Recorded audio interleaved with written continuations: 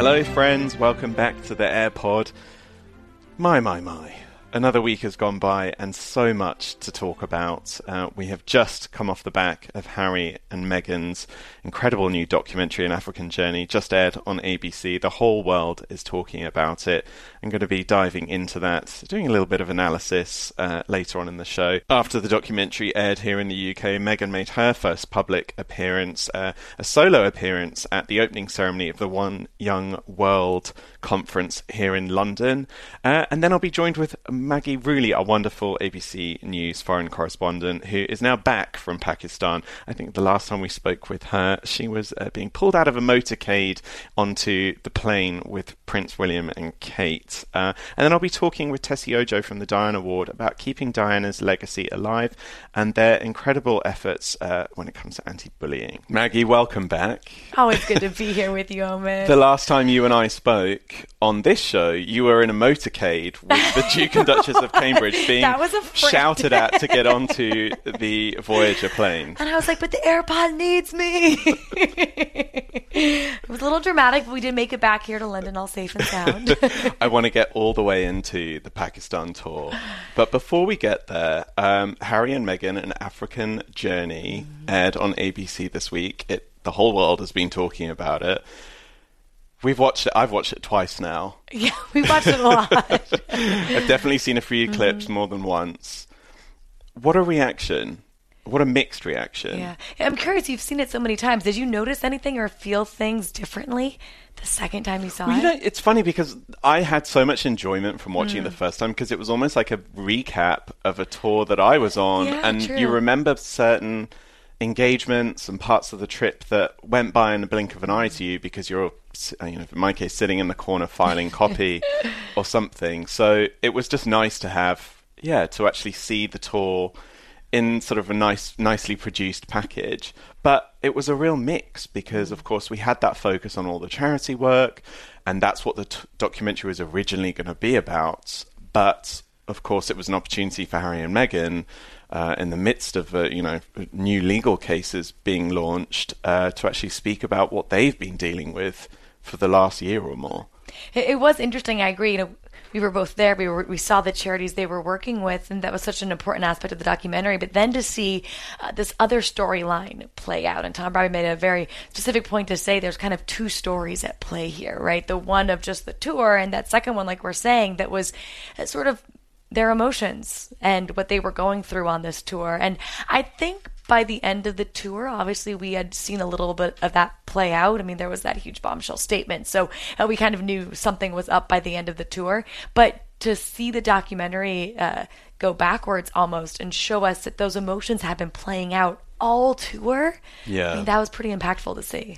Yeah, it almost was like a crescendo. You could see it building up. And I had a conversation with one of the couple's friends earlier today, actually, who said that they're so glad that the couple were able to speak up because this is stuff that they've known about for a really long time, but the couple have never had the opportunity or the platform to really talk about this stuff.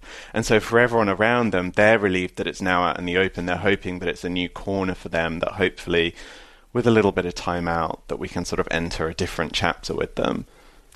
It'll be interesting to see. And I know there was some criticism that was this the right time to be talking about these sorts of issues, right, while they were promoting these charities in Africa. But you also make a good point when we talked to some of their friends, as you did, and it's sort of, this has been building for so long. It's kind of like there were no other points. This was the point. All of a sudden there was this personal documentary, and it would have been also inauthentic to not bring up those emotions no matter when they were happening. So you can see it was just such a complicated time, complicated issues that were playing out. It's difficult for them because I would imagine in so many respects they want to keep every element of their private life away from the public eye. But when you live and serve the public in such a way that they do as working members of the royal family, it's impossible to have such a distinct line. There does have to be that sort of personal element in there as well. I mean, we have seen Prince William and Duchess Kate in the past speak about some of the struggles that they faced dealing with public criticism and just the pressures that come with the job. So in some ways, this isn't new to hear the couple speak so candidly, or any members of the royal family speak so candidly. But I think with Harry and Meghan, it was the first time, so it came as a shock. And it was very interesting. I'd seen a preview of the documentary before it went out, but watched it again live so I could read Twitter at the same time. What were the reactions? It was interesting to see how mixed it was. It goes without saying that in the US, it is mostly supportive and positive for the couple. In the UK, very much 50-50. And I think in a way, the people who supported and have been ride or die for Harry and Meghan since day one feel more confident than ever in the couple and really have their backs. But for the people who said that what they represent or the way they're trying to modernize the monarchy doesn't fit in with their ideal view of Britain's most traditional and oldest establishment, I think their views haven't changed either. So the documentary reinforced views for both sides, but I don't think it won them or lost them any fans. On Good Morning America, Tom Bradby spoke about working with the couple and said that to him, he went into this documentary knowing that there was more to be told. In his words, he said things weren't so rosy behind the scenes. I just want to hear a little clip from that. I suppose I just told the story that was in front of me, really. Anything like this is always storytelling, as you know. And I went, intending to make a documentary that was always going to be about their work in Africa and then a little bit about where they are at in life. And I knew that everything wasn't entirely rosy behind the scenes, that's true. But all the same, I sort of had intended to turn up probably doing a more conventional journalistic job. Maybe I told them beforehand I was going to have to put some pretty pointed questions. But I think the reality I found was just a couple that just seemed a bit bruised and vulnerable. I think with mental health and all the rest of it, you have to be very careful what words you use. But that was the story I found, and it seemed the right journalistic thing to do, to try and tell that story as empathetically as I could. And you know as well as I do as a journalist, there are different moments, and that just felt like the approach I should take on this occasion. Now the documentary's out there. There's been a lot of talk about what's next for Harry and Meghan, and we've had it confirmed from the palace that later in November the couple wants to take a little bit of time out, really just to sort of recharge, re-energize, and spend some time with family and as a family, possibly right up until Christmas. Again, it's something the couple have been criticised for. You noticed the coverage here. Coming from the US, Meghan referred to the British tabloid culture and how unique it was, and how she didn't really know much about it until she came here. I do think it's something you can't understand unless you've grown up here and grown up in it. Even for myself, seeing the way that different actions are interpreted.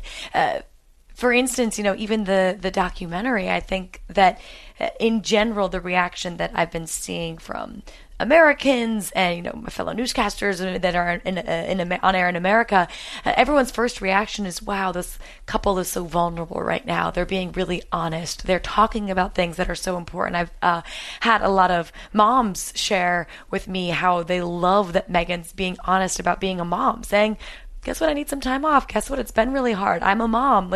Thank you for asking. I'm okay, because most people forget to ask about the moms. And that's being applauded by so many moms that I know stateside. They are just thinking it is amazing that someone with her platform is sort of standing up and being honest like that. I would say for the most part, a lot of people in the UK have had somewhat of a different reaction. Maybe because, in part, they are public figures here. They are figures that represent people living in the UK. UK tax dollars pay for a lot of what they do. And so there's a different standard. And I would say a lot of people in the UK that I've worked with have started to come out and say, well, maybe if this isn't the right place or the right time to be talking about these sorts of issues. When you're in the capacity of a royal, it's a workplace. It's a working mode. It's not a time to be talking about your personal life. So that right there has been a huge contrast. And again, it's not a blanket issue. There are plenty of Americans and people in the UK that feel one way or another. But in general, that's sort of the reaction. And I think it plays into this upcoming trip as well. I think some people in the UK, perhaps more than others, view it as why do they need a break? Their life's pretty cushy, right? Like, why this big break? Versus in America, a lot of the reaction I hear has been good for them for prioritizing their family. They have a young son at home. This is really important for them to be embracing each other during this tough time. Yeah, so it was interesting to hear so much criticism about them wanting to take a minute out of this chaos and madness that I think we all exist in, being part of the royal bubble. You know, we haven't seen them actually take more than a week or so off work since they got married. It has been constant work, particularly since Archie was born. Although Meghan was technically on maternity leave, she worked pretty much right through it. Royal family members traditionally take off August. It's a time when they go on vacation or spend time with families. We saw Harry launch the Travelist initiative. We saw Meghan do the Forces for Change cover of the September issue of Vogue. The work for them, and then launch the Smart Set collection with the SmartWorks organisation. So the work for them has continued when the Cambridges took off time in April, as they often do with the kids to spend the school holidays. That's the time, again, that the Sussexes work through. So I think for them, this is really the first chance they've had to take some time away. And I think it's fair to say that it's much needed, and probably for the people working around them as well, because it's not just two people running around in the middle of all of this. There's a team that comes with that too. Those are such good points to remember. I think people can lose sight of all of the work that's been happening just because life keeps moving, right? It's a natural thing, but you forget all of the work that they put in. And they have a 6-month-old at home. It's not like they're not working once the workday's over, right? They have a very busy family life right now as well. So some time off around the holidays. Exactly. Well, especially with Thanksgiving. Yeah, I mean, as an American, I'm like, doesn't everyone take Thanksgiving off? What's the big deal? Having always worked with US media organisations, in the UK, I've noticed that always disappointed colleagues who try and find some sort of Thanksgiving celebration in London. There really isn't much. I'm accepting invites if anyone's listening. So I can understand, again, why they would want to go away. Yeah. And I remember hearing from one of their friends very early on, before Archie was even born, about how important it was for Meghan to have for their child to experience US traditions as well. So obviously growing up in the UK, they'll be surrounded by British culture, but that US influence isn't naturally there. So to involve them, for Archie to have his first Thanksgiving celebration, all the rest of it, you know, these are special moments that for them as a family, regardless of the work that they do, are incredibly important. I don't know why I just for the first time envisioned Archie around a Thanksgiving table, and now it's the cutest thing that I've ever thought of. Like, is he going to have, you know, mashed potatoes and a turkey leg? Come on, this is a story I'm really excited about. I see him in like a pumpkin hat. Yes, a little pumpkin hat, like one of those pilgrim bibs. If you guys need one, we'll send you one. Now you've obviously come back from Pakistan. Have you caught your breath yet? Because I think you run from one thing into the other. It's true. Still catching. It was such an amazing trip.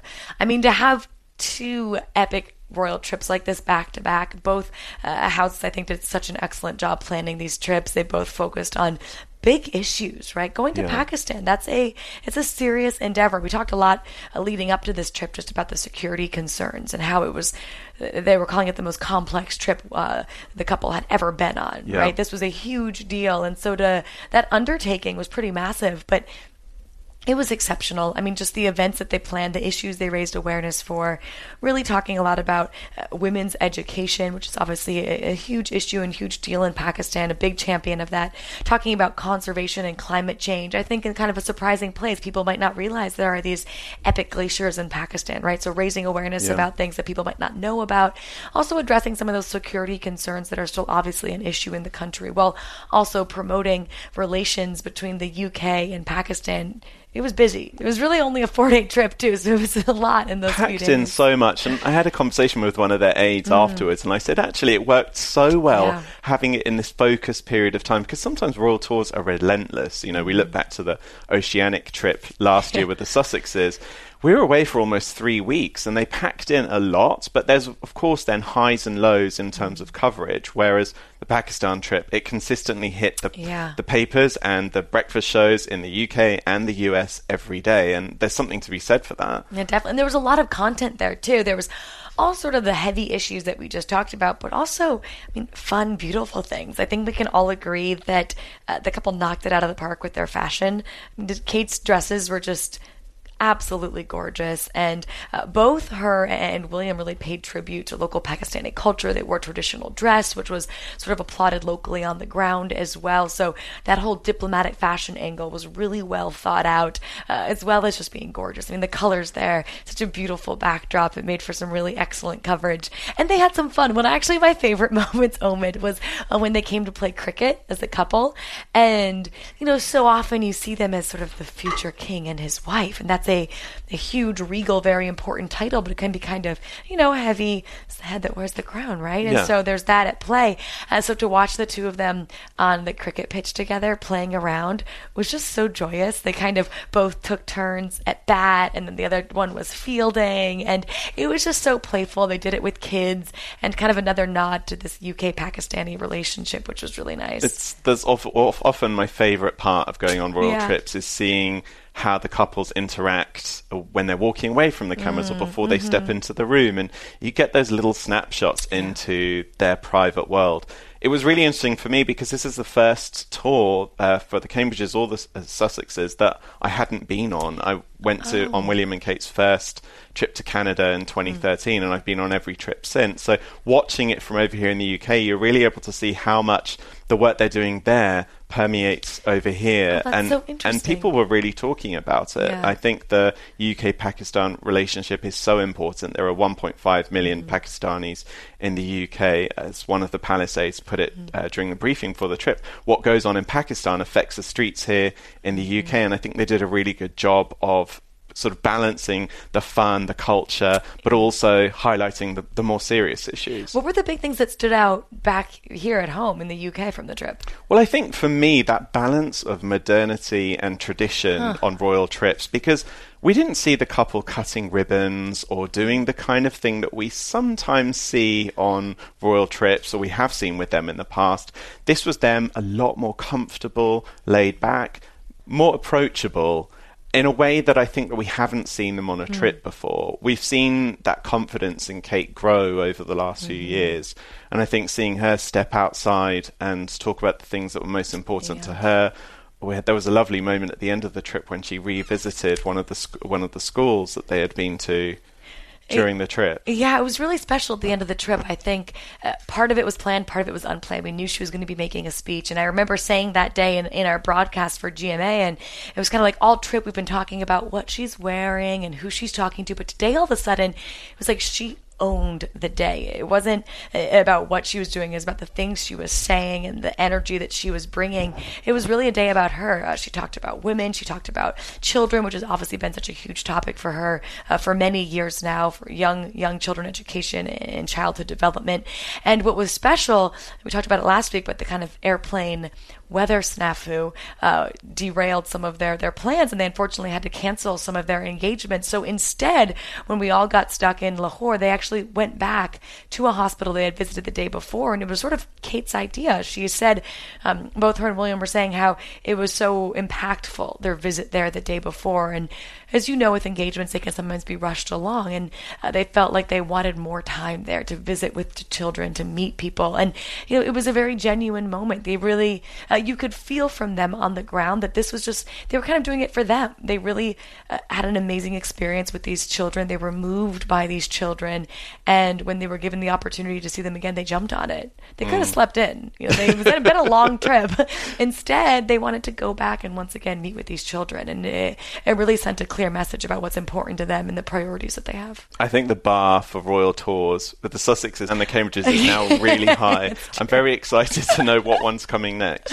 Me too. After the break, I'm going to be talking with Tessie Ojo, who's the CEO of the Diana Award. We're going to be talking about anti-bullying and some of the things that Harry and Meghan have had to put up with for the last year and how that ties in with the work that they're doing. So Tessie, thank you so much for joining us. I sort of sold you before we started this chat, but I wanted to just sort of hear a bit about your story and your involvement with the Diana Award. You're obviously CEO there. You've really seen the charity grow in a massive way over the years, really since you came in, I think, was it in 2012? Yeah, any opportunity to chat about the Diana Award is always a great thing. So thank you so much for this opportunity and just to tell you about the work that we do. So the Diana Award is a charity legacy to Princess Diana, and it's really founded around her belief that young people have the power to create change, but with the right support. So our work really revolves around helping create change for young people, helping give young people the tools and the skills to tackle some of the pressures they feel today, but also helping them into adulthood. The charity started out as an initiative awarding young people, but I think really since you came on, it's really evolved into quite an active organisation involved in a lot of initiatives for young people as well. Absolutely. So that's actually a good way to start, because obviously our name says the Diana Award, which kind of goes back to when we were originally set up 20 years ago, which was really around celebrating and recognizing those young people who continue kind of in the steps of Princess Diana, those young people who demonstrate the values that she had, the values of empathy, service and commitment to others. And so that's what we did for the first few years, really around recognizing and shining a spotlight on young people that today we refer to as change makers, who are making fundamental changes in their communities. And the rest of us, and a few years later, we realized we were growing an alumni of young people who, were not expecting to get an award, but once they got it, they wanted us to help them do more.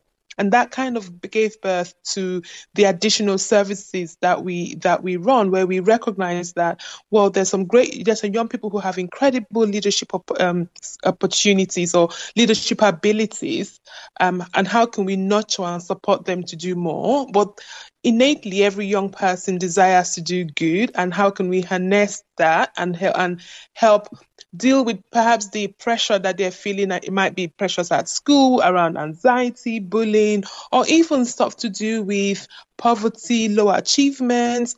And so we created programs that really helps tackle those issues. Obviously, we've seen William in Pakistan, Harry in Southern Africa, both of them almost sort of retracing the footsteps of their mother. How do you feel about the work that they're doing in her name?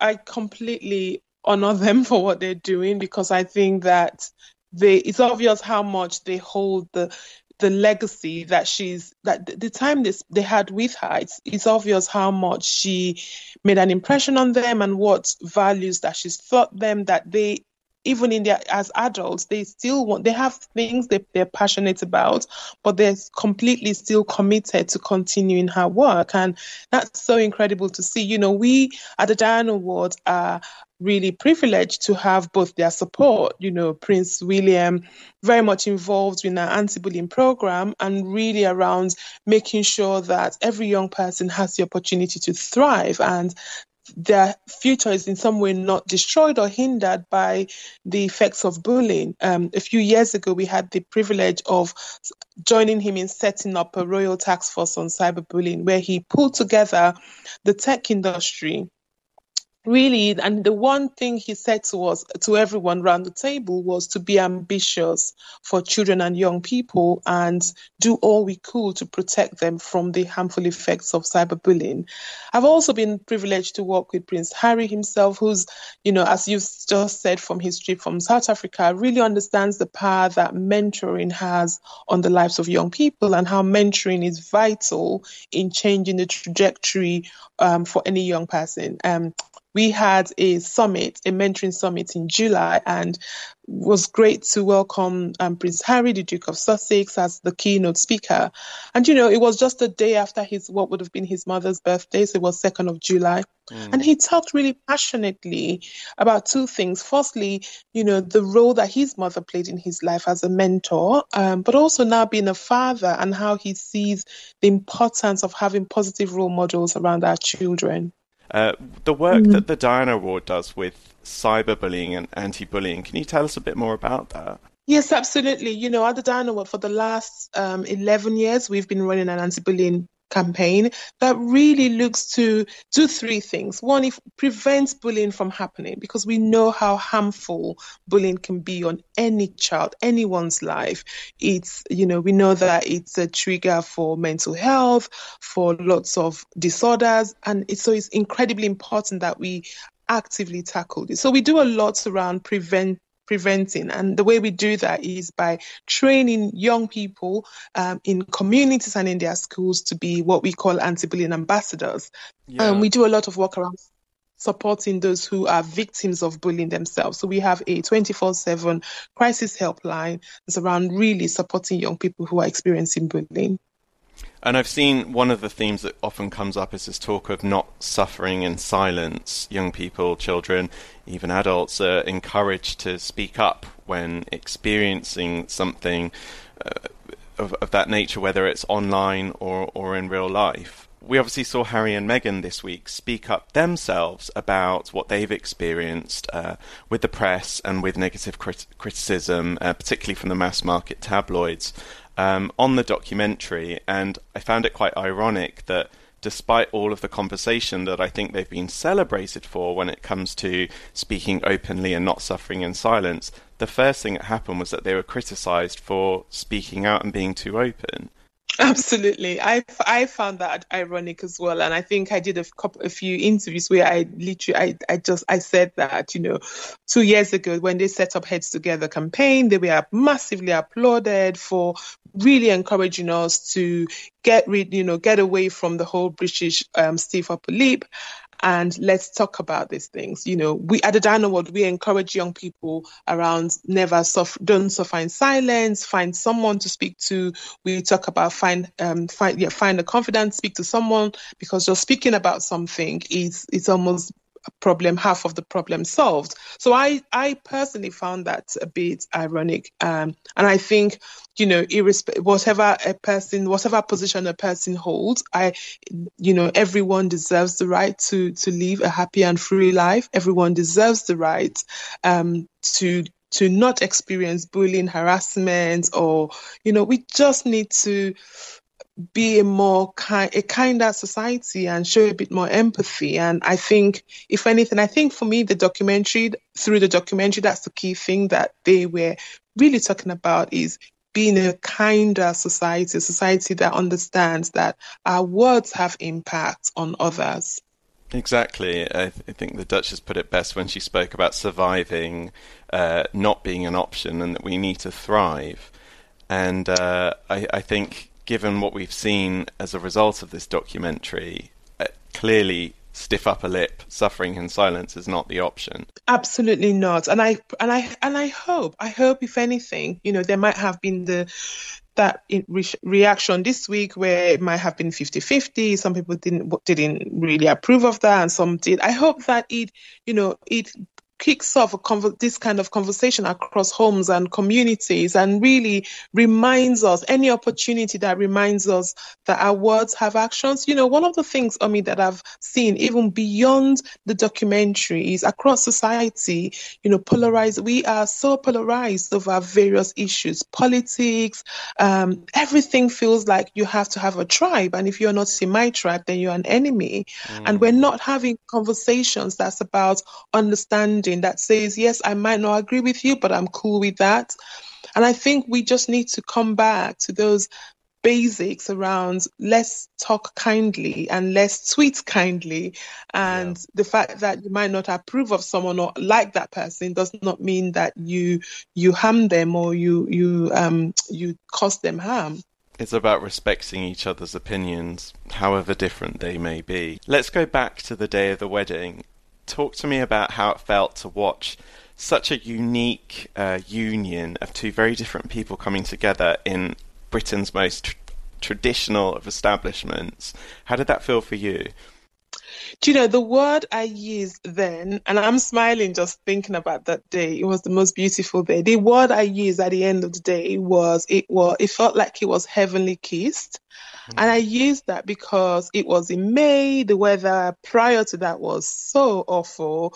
But on the day the sun was out, you had thousands there was just so much. I wish I could almost capture that day and sell that day as a day that every British person should experience. It was such a magical day, but physically and of course being in the at the cathedral, it was the love was tangible. The reverend who gave a preach on the day talked about love, and I wish we would remind ourselves even of that now. And about love is just about giving people time and space and allowing them to be, allowing them to thrive.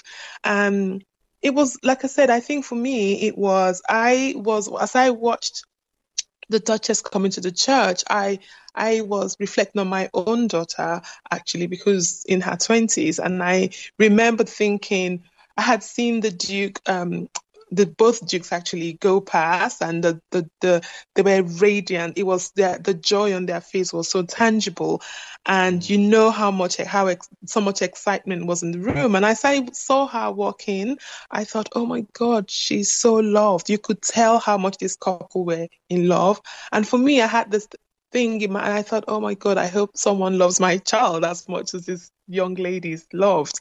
That was kind of my own selfish thought for that minute, but it was absolutely the love that you could see between them was just incredible. It was absolutely amazing, and everyone willed them to be great, to do great things. To me, she gave her presence in the family was about bringing a whole different type of visibility to loads of people, to young people, to people of mixed heritage, to people from a different cultural background. It was all the things that perhaps in our dreams we had imagined that could happen possibly one day. You saw it all unfolding in your very presence. You're giving me goosebumps here. We have seen them achieve so much in quite a short amount of time. When Meghan said she was going to hit the ground running, she wasn't lying. So how has it been for you, thinking back to the day of the wedding to where they're at now? How has it felt for you to watch them have to deal with so much in the public eye?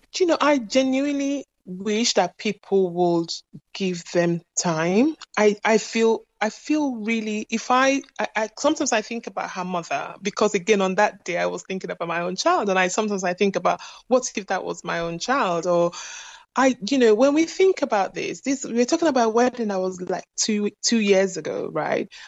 2 years ago, this young lady moved countries. Within 2 years, she's joined a family that she practically knew very little, had very little training for. She's a newlywed. She is trying to build a home, or building a home with someone who, again, that the relationship was fairly young when they got married. Then she's become a mother, and yet she's held this huge role in the public eyes. And sometimes it just feels like, let's cut them some slack. Some people do all of that over a 10-year period. Yeah. Let's just give them a break, and that's how I feel. I just feel like most people have time to be a wife and to get to know your in-laws. Most people do all of that in private. Most people have time to be pregnant in private, or to have a child and take 6 months off in private. This couple haven't had that time. And that's, to me, I feel like I want to go back to that day in May of 2017 and remind everyone of how we felt and the love and the goodwill we felt towards them. I think it stems back to what we were talking about earlier, which is just the simple act of being kind. Indeed, yes, absolutely. That's all it is. We've got the Cambridges and the Sussexes, both focus on their foundations over the next year ahead. Diana Ward is obviously growing still. The anti-bullying work is still very much growing. I mean, so much has happened this year. Is there a chance we may see some collaborations in the months ahead or in the year ahead? Oh, absolutely. One of the things we're really super pleased with is that we have both their Royal Highnesses who are very much involved in our work. So, we're always seeking, this year is our 20th year, and we have a fabulous celebration coming up at the end of this year.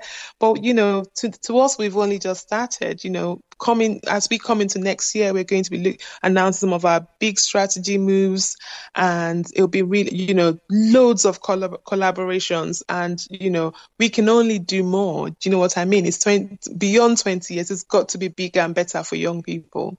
That's really exciting. Tessie, thank you so much for joining us. Now, before we head off, there is one documentary that aired here in the UK that you may not be talking about, but is just as important. I want to talk about it for a second.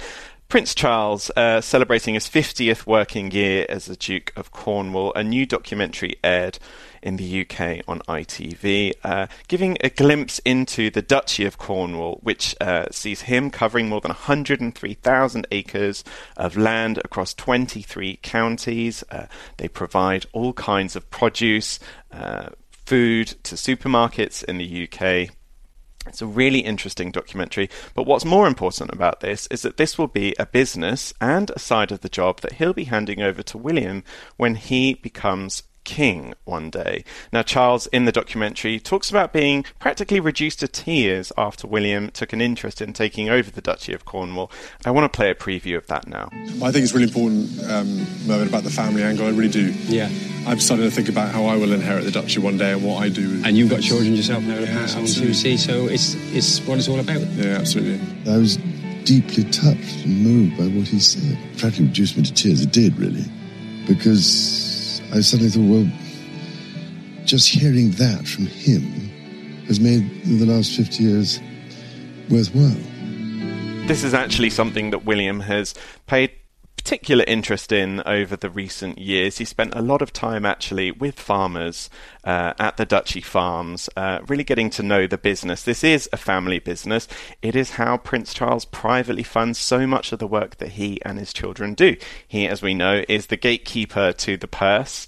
A lot of the money spent on private activities for William and Harry and their partners comes from the money that Prince Charles makes from the Duchy farms. William spoke to farmers in the documentary about how vital the work they do is to the estate, but also about how important farm life and being outdoors is to his children. He said that his kids are already playing on tractors and have that deep understanding of nature. I would imagine a lot of that comes from Kate. We saw her unveil 4 different gardens this year with the Chelsea Flower Show and then with other initiatives afterwards.